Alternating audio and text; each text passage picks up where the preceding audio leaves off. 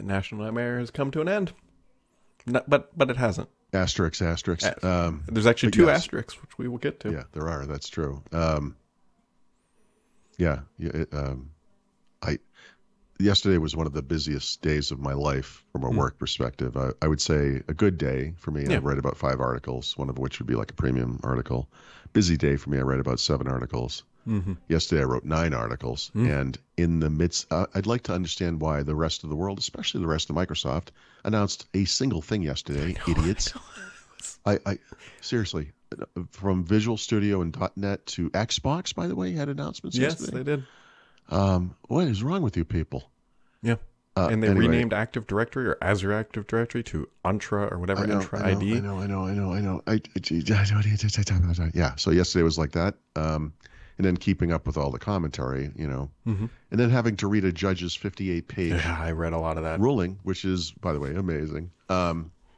So, yeah, I would say there's a... I looked at this to see if it would make sense to post this somewhere, but when The Simpsons in 2000, I don't know, whatever year, early 2000s, it was like the news guy standing on the side of the road with his microphone, and he's like, "Oh, and here comes the George W. Bush had won some election, and it's like the Fox News truck is here, and it's like they're cranking 'We Are the Champions' as they drive by," and that reminded me of that this beautiful moment where common sense. Not that made common sense, but this beautiful moment where common sense prevailed, which is what you want to see. We'll see if it does prevail, though. So the 2 asterisks is, one is the CMA. So 2 things came out about the CMA yesterday. First, it was initially okay, Microsoft's willing to do some stuff for the CMA and life is good, and they're going to pause litigation. That was the first thing that came out. And then the second thing that came out this morning was that the CMA also said that if they do that, then they may have to open up another second investigation into all this.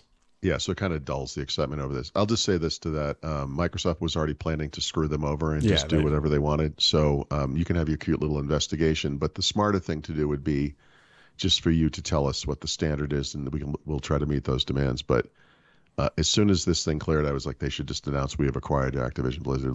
And if God help us if we lose the UK market, it's like losing Rhode Island. No offense. The other one, which this comes from Bloomberg, and this would be kind of unprecedented, but you know what, we live in whatever times, is that the FTC may file an emergency appeal in the Ninth Circuit to try to go back to court over this thing. And Bloomberg is saying they might do it as early as today. They have until Friday to do it. There is an intense level of criticism developing for Lena Khan and the FTC. And this is seen in legal circles as the most unprecedented, terrible defeat, that because this case should never have gone to court to begin with. There is the judge's ruling is so scathing to the FTC. It's like you have not found one document of evidence to support your case that Microsoft would do whatever it was. So yeah, in the clear light of morning, though, I mean, we'll see what happens, obviously, but what everyone, what legal experts are saying is this case should never have happened, and this all you're doing is wasting taxpayer time and money. This is not what your agency should be doing. So we'll see, but I think they look like idiots, and I've thought that all along. I don't often get to do the "I told you so" thing, which I mentioned on Twitter, but 18 months ago, when this first case, when this first came up, you look at this and you're like, there's no reason anyone could block this. It's worth pointing out that even if they do file for an emergency injunction with the Ninth Circuit Court, doesn't mean it will be approved. It's a legal procedure. Everybody's allowed to appeal any ruling in the courts, especially as you work your way up. But the bigger concern, obviously, for Microsoft is that July 18th deadline. So, do you want to bring it to the Supreme Court, Brad? This kind of Republican-oriented, business-friendly organization? Yeah, I would say we're in a business-friendly environment through the court system. I don't think so. But here's the thing. I'm not listen, I hope it's obvious. I'm not business-friendly. I don't think like Microsoft, and I'm certainly not a Microsoft cheerleader. What I mean is, logically, legally, there is no reason that would justify blocking this transaction. And that's basically what the judge ruled. The only thing that I've read that maybe there's any ground for this is that the judge took the wrong approach. But it's going to be, in her definition of the impact of the market, I see. again, I'm not going to even pretend to be a legal expert in that domain. But basically what she came out and said, yes, the Switch is a competitor. You're not protecting Sony, which is what we've been saying all along. They came at it too hard from the Sony Call of Duty perspective rather than the hurt the consumer perspective. Actually, I noticed that as well. But I think when you... Yeah, I mean, we tend to think of antitrust in the U.S. as being consumer protection, not competition protection. Yeah. But I mean, ultimately, that is, in this case, consumer protection, because what you're worried about is probably the biggest market for that title is not going to be taken away. And we're going to expand the market for this product by putting it on mobile devices and whatever else because of cloud gaming. So that's the consumer protection angle right there, that it's actually going to, and this is the case Microsoft has made.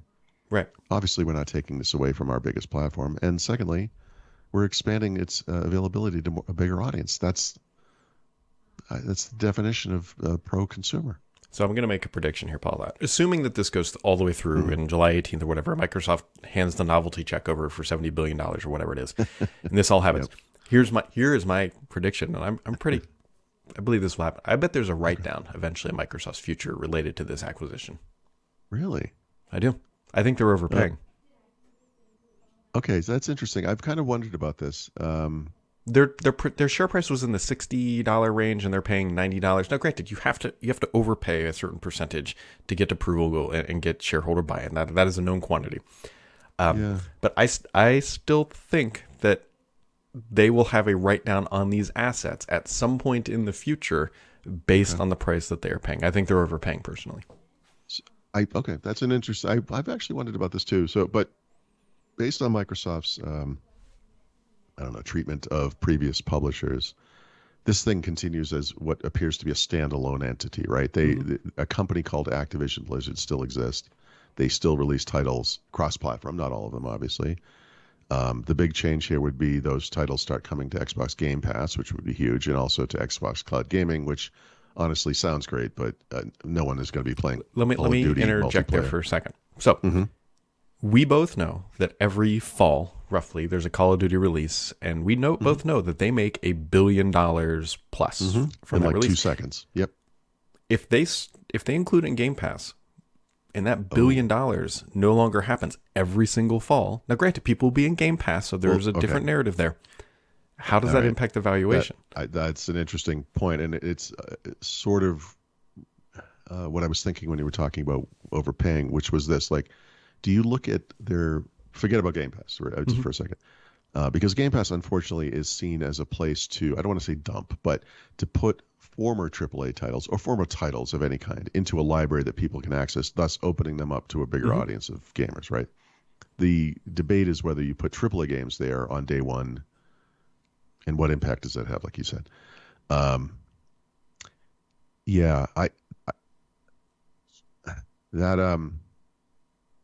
on, I've lost my train of thought. That is an interesting question. What I was thinking earlier was, do you look at the top 10 franchises over time at Activision Blizzard, and do you see any softness in any of them heading into this, regardless of what Microsoft may or may not do? And actually, I would say there's softness in the Call of Duty brand right now. Exactly. That's exactly what I was going to get to. So, yeah, this is an interesting point. I mean, if you think about it, Microsoft entered into the agreement to buy Activision almost at the peak of the gaming market during the pandemic. Right. I mean, like, you talk about buying at the top of the housing bubble. Like, they were... Yeah. Okay, so let's put it this way then. So would it make sense for them to say, for these the big ones, the Call of Duties and whatever else they have, those are not going to Game Pass on day one. Those are going on Game Pass 6 months in or something like that. And certainly we would put the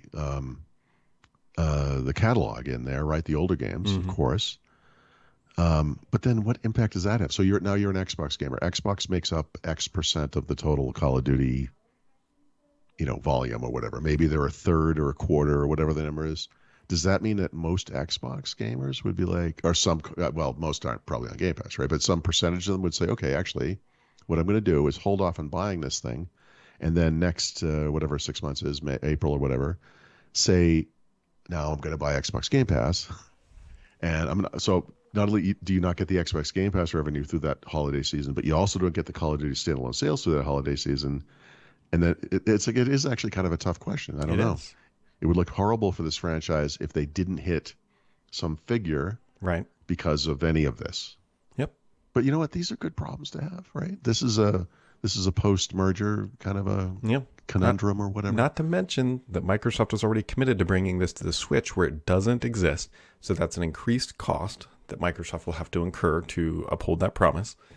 And so hey, I'm not saying that this is going to be like a failed acquisition. That could help too. But that might help push it in the other direction, right? You're going to get Switch is by far the biggest console of this generation. Mm-hmm. I'm sure there's some. I know there's a lot of cute Disney princess, Mario type games on there, but there's got to be a lot of Switch owners are adults and will want to play this kind of a game.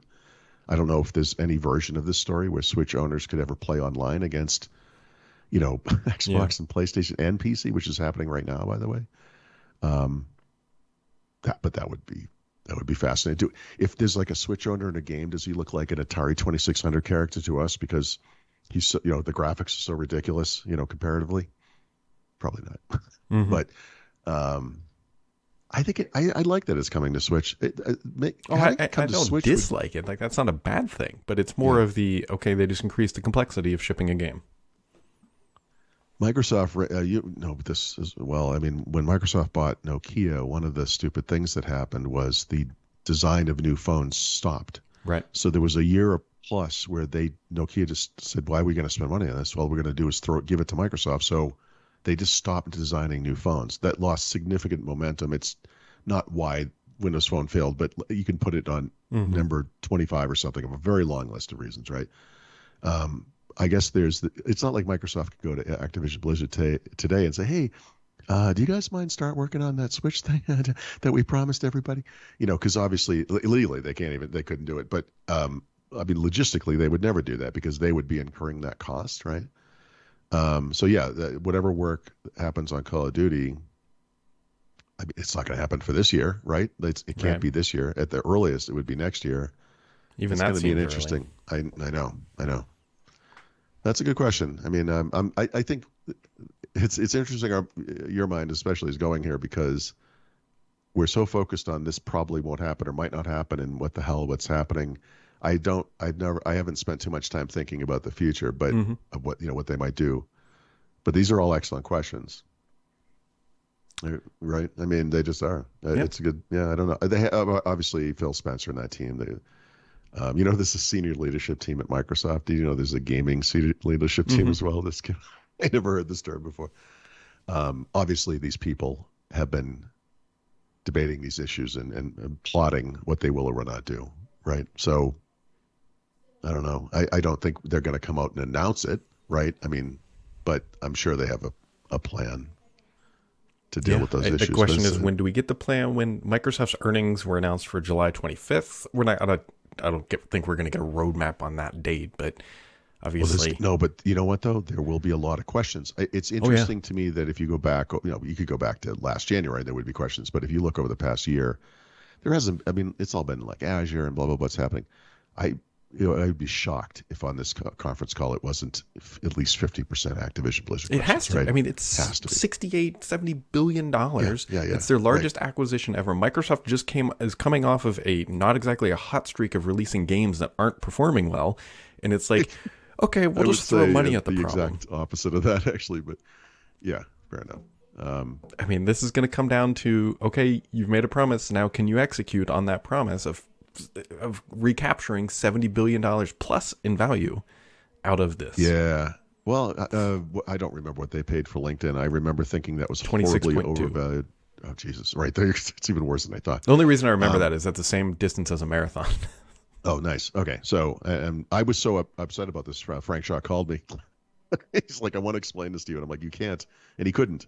But I just said, I just have to believe you. I don't know. I don't see how this makes sense financially. I still don't. All these years later, it just doesn't kind of make sense.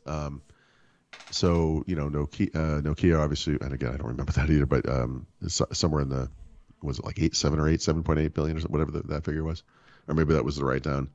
That one made sense to me, actually, right? I mean, then that one was kind of a force; they had no choice, but it was written down. Yeah, I don't know. I don't know the economics of this. I guess this is I'm just not me not being This a is what we financial live person. for, Paul, throughout.